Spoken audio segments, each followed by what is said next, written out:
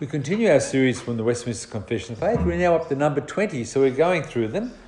And this morning's one looks at the whole issue of Christian freedom and freedom of the conscience.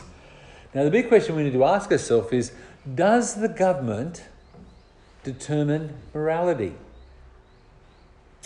If a new law is passed, does that suddenly mean that we now have a new morality based on that law? Can we as Christians say we disagree with what the government is saying and hold to our own Christian values? And this was quite a significant issue in the time when the Westminster Confession was preached, as much as it is an issue that we face today. So the issue is here, Christian freedom and the freedom of conscience. And it starts with telling us a couple of things that we have been forgiven of. It says that through Christ, we have freedom from the guilt of sin. We have the freedom from the condemning wrath of God and the curse of the moral law. And where does this idea come from? In Titus 2:14 it says that Jesus gave himself for us to redeem us from all lawlessness. Then in 1 Corinthians 1:10, Jesus delivers us from the wrath that is to come. And Galatians 3:13 says that Christ redeemed us from the curse of the law. So you and I are now no longer under lawlessness, no longer under wrath, and no longer under curse. So we were once lawless, we were once under wrath, we were once cursed, but now, according to Romans chapter 1 verse 8, there is no condemnation for those who are in Christ Jesus. So we as Christians are not condemned. God doesn't say, look, I'll let you just in heaven. I've written your name in the book of life in pencil. Maybe it gets written in pen at a later date. It's not like that. God forgives us, changes us, transforms us, and forgives us. The next part of the Westminster Confession looks at 7 things about the dark world that we live in that is no longer true for us. The first thing it says is that you and I have been freed from the evil world we live in. We're freed from the enslavement of Satan, from the dominion of sin, from the evil afflictions, the sting of death, the victory of the grave, and from everlasting damnation. So where did the writers get this idea from? If you turn to Colossians chapter 1 verse 13, it says that Jesus has delivered us from the dominion of darkness and has transferred us to the kingdom of his beloved Son. I had a great privilege that one of the ladies in our church had a child who was deaf and had surgery. And after the surgery, they took this child to a darkened room and they very quietly put music on. The child was 8. Had never heard even a whisper in its life.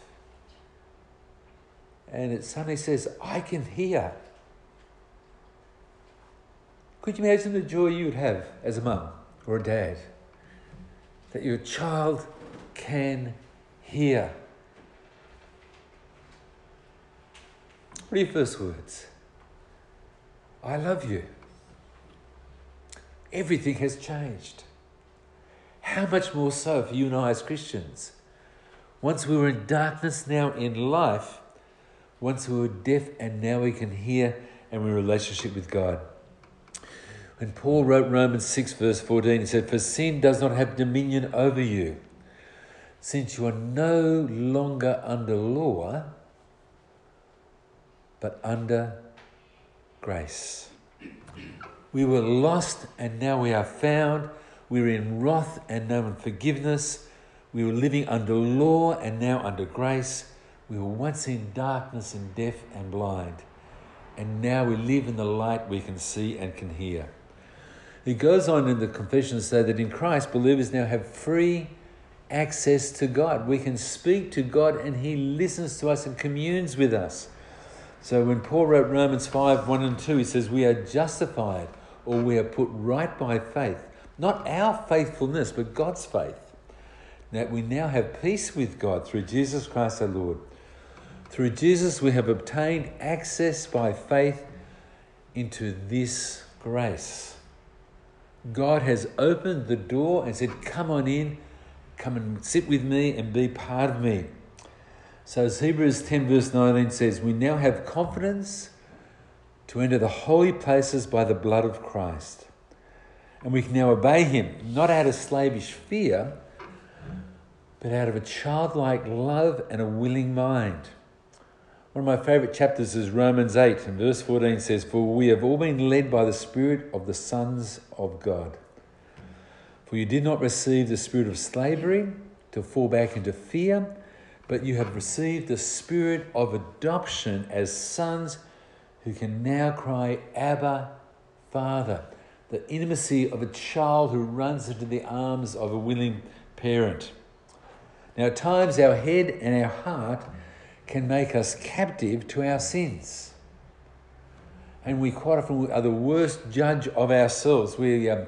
Our chief executioner and our chief judge is ourselves, and we regularly will criticise ourselves. But as Christians, we now can enter to the throne of God's grace and his mercy.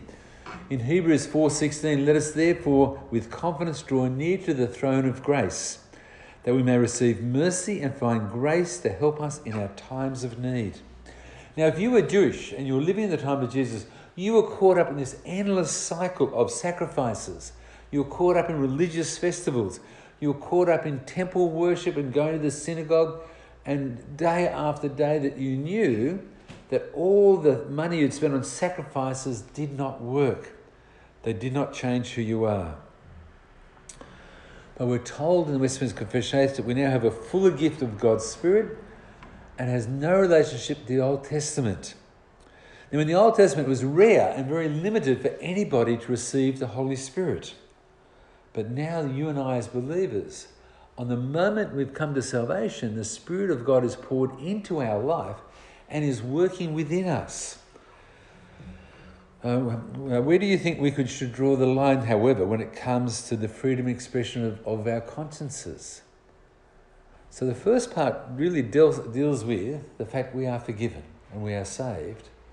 The next part of the confession says, where do you stand with your area of your conscience? What is freedom? At what point does free expression become so harmful that the state ought to step in and curtail it? Now these questions are important to us today. And they come up very often in the news. And they come up just as much when the Westminster Confession was being written. Why is that? Because in the centuries just before the Confession was written, England went from being a very Anglican country to being a very Catholic country. And every time a king changed religion, the whole country changed with that king. And so suddenly you'd have massive and harsh persecution. Once you were the right religion, next year you're the wrong religion. And so there's massive difficulties. And so the whole issue comes up is Christian freedom and Christian liberty of conscience needed to be carefully defined. So in the first section we looked at, it showed that Christ has purchased you and I. We are free from sacrifice, the Jewish ritual, and from sacramental worship and the temple. This section 2 moves into the whole line. What is the difference between civil and religion? And now in the Old Testament, Israel's laws were both religious and civil, and they were blurred together because they were one country that had that type of mix. Now what we know from Scripture says that God alone determines ultimately what is right and what is wrong. And the Christian lives and obeys accordingly. If a law is passed against God, we as Christians should choose to not obey a bad law. So how did the Westminster Confession people write it? They said, God alone is Lord of the conscience and has left it free from the doctrines of men which are contrary or different from his word in matters of faith or of worship. Now in the book of Acts, we regularly see the massive conflict the early church faced between them as believers in Christ and the Jews who went out of their way to try and attack and arrest the Christians. So what does the Apostle Peter tell us? In Acts 5 verse 29, we must obey God rather than men. Now, this verse was very crucial for the writers, as God is our master. Our master is not our bosses, not our government, not even our church authorities, but we as Christians need to come under God's word. So if there's a key conflict or issue, we need to say, what does Scripture teach on this topic? So in terms of controversy, when Paul wrote Colossians 2:20-23, it says, if with Christ you died to the elemental spirits of the world, why, as if you are still alive in the world, do you submit to regulations? Do not handle, do not taste, do not touch, referring to things that all perish as they are used, according to human precepts and teachings. These, indeed, have the appearance of wisdom in promoting self-made religion and asceticism and severity to the body, but they are of no value in stopping the indulgence of the flesh. Or as Paul says in Galatians 4 verse 9, for now that you have come to know God, or rather to be known by God, how can you turn back again to the weak and worthless elementary principles of the world, whose slave you want to be once more? Now, it's interesting in terms of denominations, both the Anglican Church and the Catholic Church have a very strong hierarchical management structure. Now, we as Presbyterians, our foundation is based on the elders of our church. So me as your pastor, I'm but one of many elders, and I'm not the boss of the church. It's not like I'm the power play that when I say jump, you say how high. And we don't have a head office who keeps on writing us memos saying, this is what you should now believe. There's a strong sense that we as Christians say, our final authority is not the elders, not the management, not the administration, but Christ is the head of our church. And it's to the Scriptures that we look for how we should therefore live. He goes on to say, requiring blind obedience also destroys freedom of conscience, as well as the free use of reason. Our standard is not even church laws. As a matter of fact, even the Westminster Confession of Faith says, if you think Scripture teaches something differently to what we said, go with Scripture. So go and seek out the words. So when we look at the early church, how did the early church react? How did they treat each other? Acts 17 has a great thing in verse 7. It says, they received the word of God with all eagerness, examining the Scriptures daily, to see if these things were so. So as the mark of the church, they went and looked at the Scriptures. Now initially their Scriptures would have been just the Old Testament. Slowly, as the New Testament was written to people, they accepted those words as authoritative, and those words became the very standard of what they did. A friend of mine recently put up on Facebook that he'd been researching sermons between the 2nd century to about the 16th century. And said the thing that really surprised him is they had very few stories, very few illustrations. They said most of the time when they preached, they'd say, this is what the Scriptures teach. Let us look at the Word of God together. And so their sermons were immersed completely with Scripture references everywhere. He says that was the mark of the early church. He said he doesn't know what happened in about the 17th century, but a whole lot of people suddenly said, let's get rid of Bible teaching and we'll just tell interesting stories to people and everyone will be smiled or tell jokes. We had a very lovely man in our church who said that he loved coming to church because every time I preached, he had his Bible in his lap and he'd look up every reference and he'd be going from page to page and he loved it. He said the church he used to belong to, he'd sit there, have his Bible in his lap, and he said the only time you ever hear a Bible reference was always out of context. And be lucky to get 1 or 2 references in a whole 30-minute sermon. So what should we be? People of God's Word. People who examine the Scriptures, to go hungry and go reading it, and really we should be reading it every day in our own life. Now, in the 3rd section, it says, our liberty as Christ is not an excuse for us to sin or to be immoral. So we don't say, I'm saved by grace, I don't care what I do with my life because God's going to forgive everything. So he's going to forgive all my future, so who cares what sins I do? That is not what Scripture says. So the confession says, those who practice any sin or nourish any sinful desire on the pretext of Christian freedom destroy the whole purpose of what Christian freedom is all about. Having been rescued out of the hands of our enemies, we might serve the Lord without fear and in holiness and righteousness before him. And so our freedom in Christ should also be marked by our obedience to Christ. So Galatians 4:13, you were called to freedom. Do not use your freedom as an opportunity for the flesh, but through love serve one another. No, we're not under law. We're not under rules. We're not under legalism. But we are under the mark and the measure of love. And two loves. Love God, heart, soul and mind. Love your neighbour as you love yourself. In 1 Peter 2:16, live as people who are free, not using your freedom as a cover-up for evil, but living as servants to God. And Jesus gives us very serious warning in John 8:34. Everyone who practices sin is now a slave to sin. Liberty should lead to holiness. Liberty should never lead to immorality. One of the saddest things is, if you do some research on smoking, they say that if you buy a packet of cigarettes, by the time you have smoked that first packet, you are already addicted. And you talk to smokers, they'll say things like, oh, look, I spend hundreds of dollars a week on this stupid weed. This is a smelly habit. I wish I didn't do it. And why do they do it? Because it is so addictive. How is smoking different from sin? Sin is addictive. Being immoral is addictive. Doing the wrong thing is addictive. Our freedom is found when we don't do those things. I have a clean tongue. I can taste food. I know exactly what it tastes like. How many smokers can say that? Their smoking has brought slavery. Me not smoking has given me freedom. Freedom, faithfulness, godliness are all mixed in together.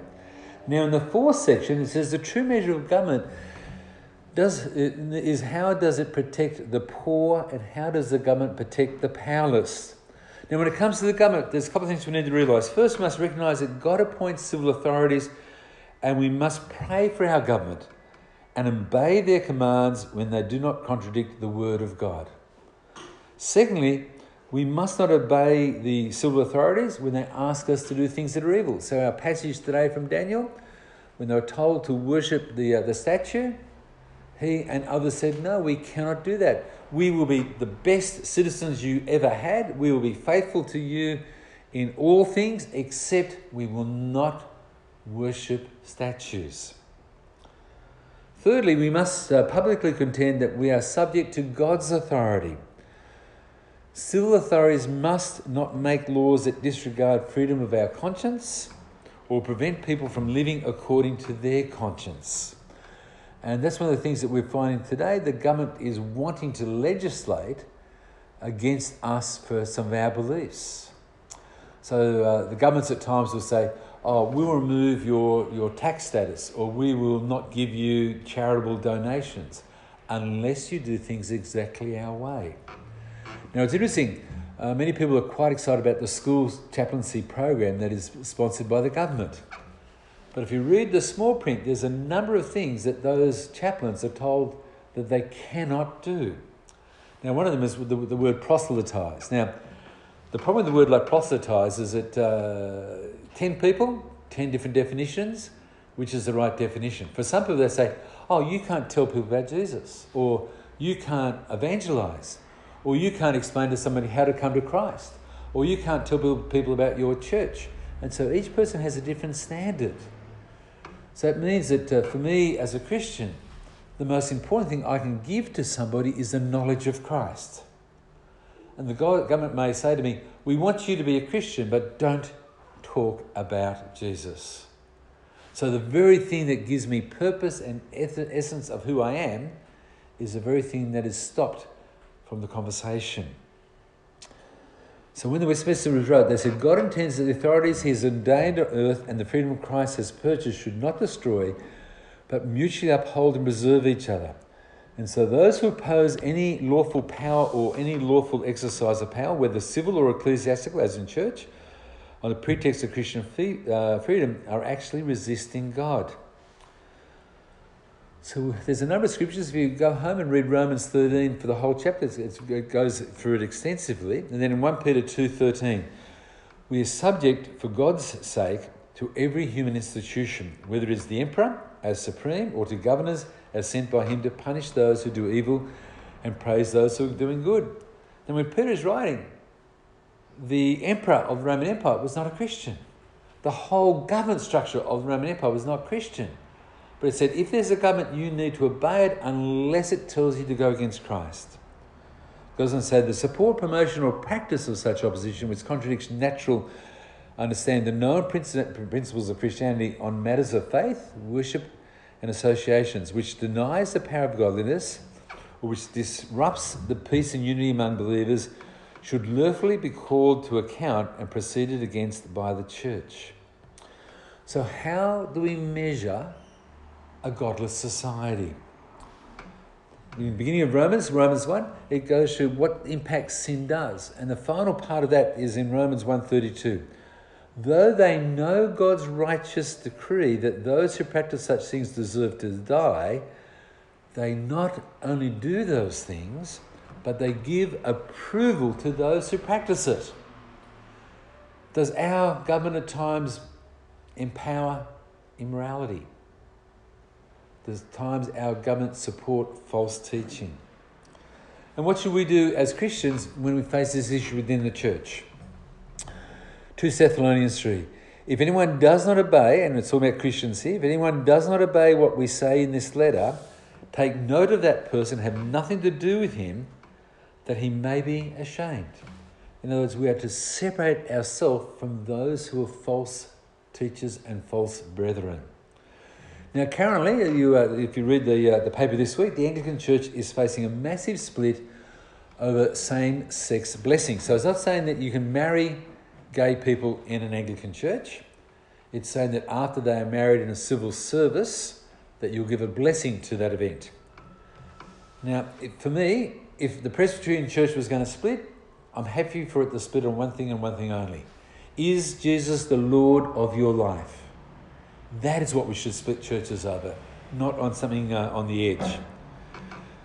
Is same-sex relationships an issue? Yes, it is an issue. Is it the most important issue? No, it's not. If I ever talk to a gay person, I do it regularly. For me, the most important thing to bring to the table is not sex, but Jesus as Lord. If I meet a gay person, my question to them is, where do you stand with God? Their sexual practices is not my highest priority. And that is not what I break a church over. And as Presbyterians, our main thing is make sure you've got Christ right where you stand in your life. And getting right with God outweighs absolutely everything else. And the split of church over an edgy doctrine is not going to be godly to God. Now, it's interesting, sadly, within the Anglican Church, and especially on the Central Coast where Judy and I one day will retire, a lot of the ministers up there do not believe that Jesus is Lord, do not believe the Bible is Scripture, do not believe that Jesus died on the cross to forgive our sins, do not believe Jesus is the Son of God, do not believe the Holy Spirit is a person of God, and many of them even deny that God exists. And you're kind of thinking, why are you a minister in the first place? What are you doing in the church? Go and join the Rotary Club or something. Right, 1 Timothy 6 says, if anyone teaches a different doctrine and does not agree with sound words of our Lord Jesus Christ and the teachings that accord with godliness, that person is puffed up with conceit and understands nothing. He has an unhealthy craving for controversy, for quarrels about words, which produce envy, dissension, slander, evil suspicions, and constant friction among people who are deprived in mind and deprived of the truth. Imagine that godliness is a means of gain. I had a great chat with a man yesterday, and he said that he really struggles with where a lot of charities are going, that he had literally tens of thousands of dollars worth of stuff that he wanted to give away, And he gave me about $8,000 worth of his stuff yesterday, which I was very, very appreciative of. And I was just talking about how I used to run a charity and we'd give free things away. And I gave the illustration that the Navy rang me up and said, look, I've got 2,000 mattresses. They're nearly brand new. We're happy for you to have the whole 2,000 mattresses on one condition. You don't ever sell one mattress to anybody, that you give them away freely as we've given to you freely. And I thought, fantastic, I'll take the lot. I put it through my network. I've got all these free mattresses. And at the time I was working at Mount Druitt. And as you know, I've got a large trailer. I can fit about 30 mattresses packed high on my trailer. And what would happen is I'd go to work and get home from work about 6 o'clock. I had a house we were renovating, so I had lots of spare rooms. I could fit 300 mattresses at a time in our house. And I'd go and load up my trailer. I'd drive out to predetermined places in Mount Druitt and give out all the mattresses for free. We had a ball doing that. We gave out about 1,500 mattresses to people in Mount Druitt. So loved doing what we did. Never charged a cent. And why was this guy lamenting? He said that he had seen that modern charities, that the people who work at them are more concerned about their wages and money than charity. He said, there's some things I wanted to give to one of the charities. They said, we'll just sell everything and that will give us money, and that money will give us wages. And he's thinking, I'm not donating to give you wages, I want to go donate to the poor. And that's the same thing happening here. Those who belong to the church who give up Christ, they're there for all the false reasons. They like the status, they like the power, they like being able to talk about their hobby horses.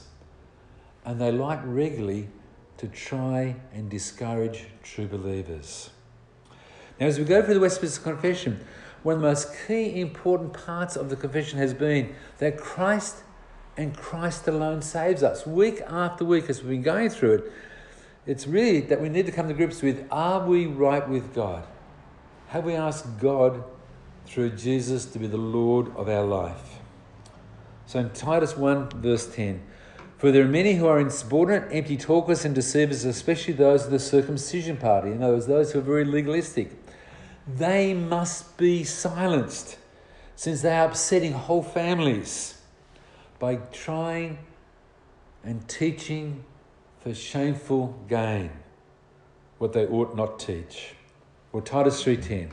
As for a person who stirs up division, after warning him once, then twice, have nothing to do with that person anymore. Now, it is easy for a church to change from having Scripture as its focus to a number of noble causes. There's a whole lot of things. I give sermons, I give talks on refugees, on the poor, on mental health, a range of topics I could do every week here in church that would be interesting. But Christ and Christ alone should be the centre of our life.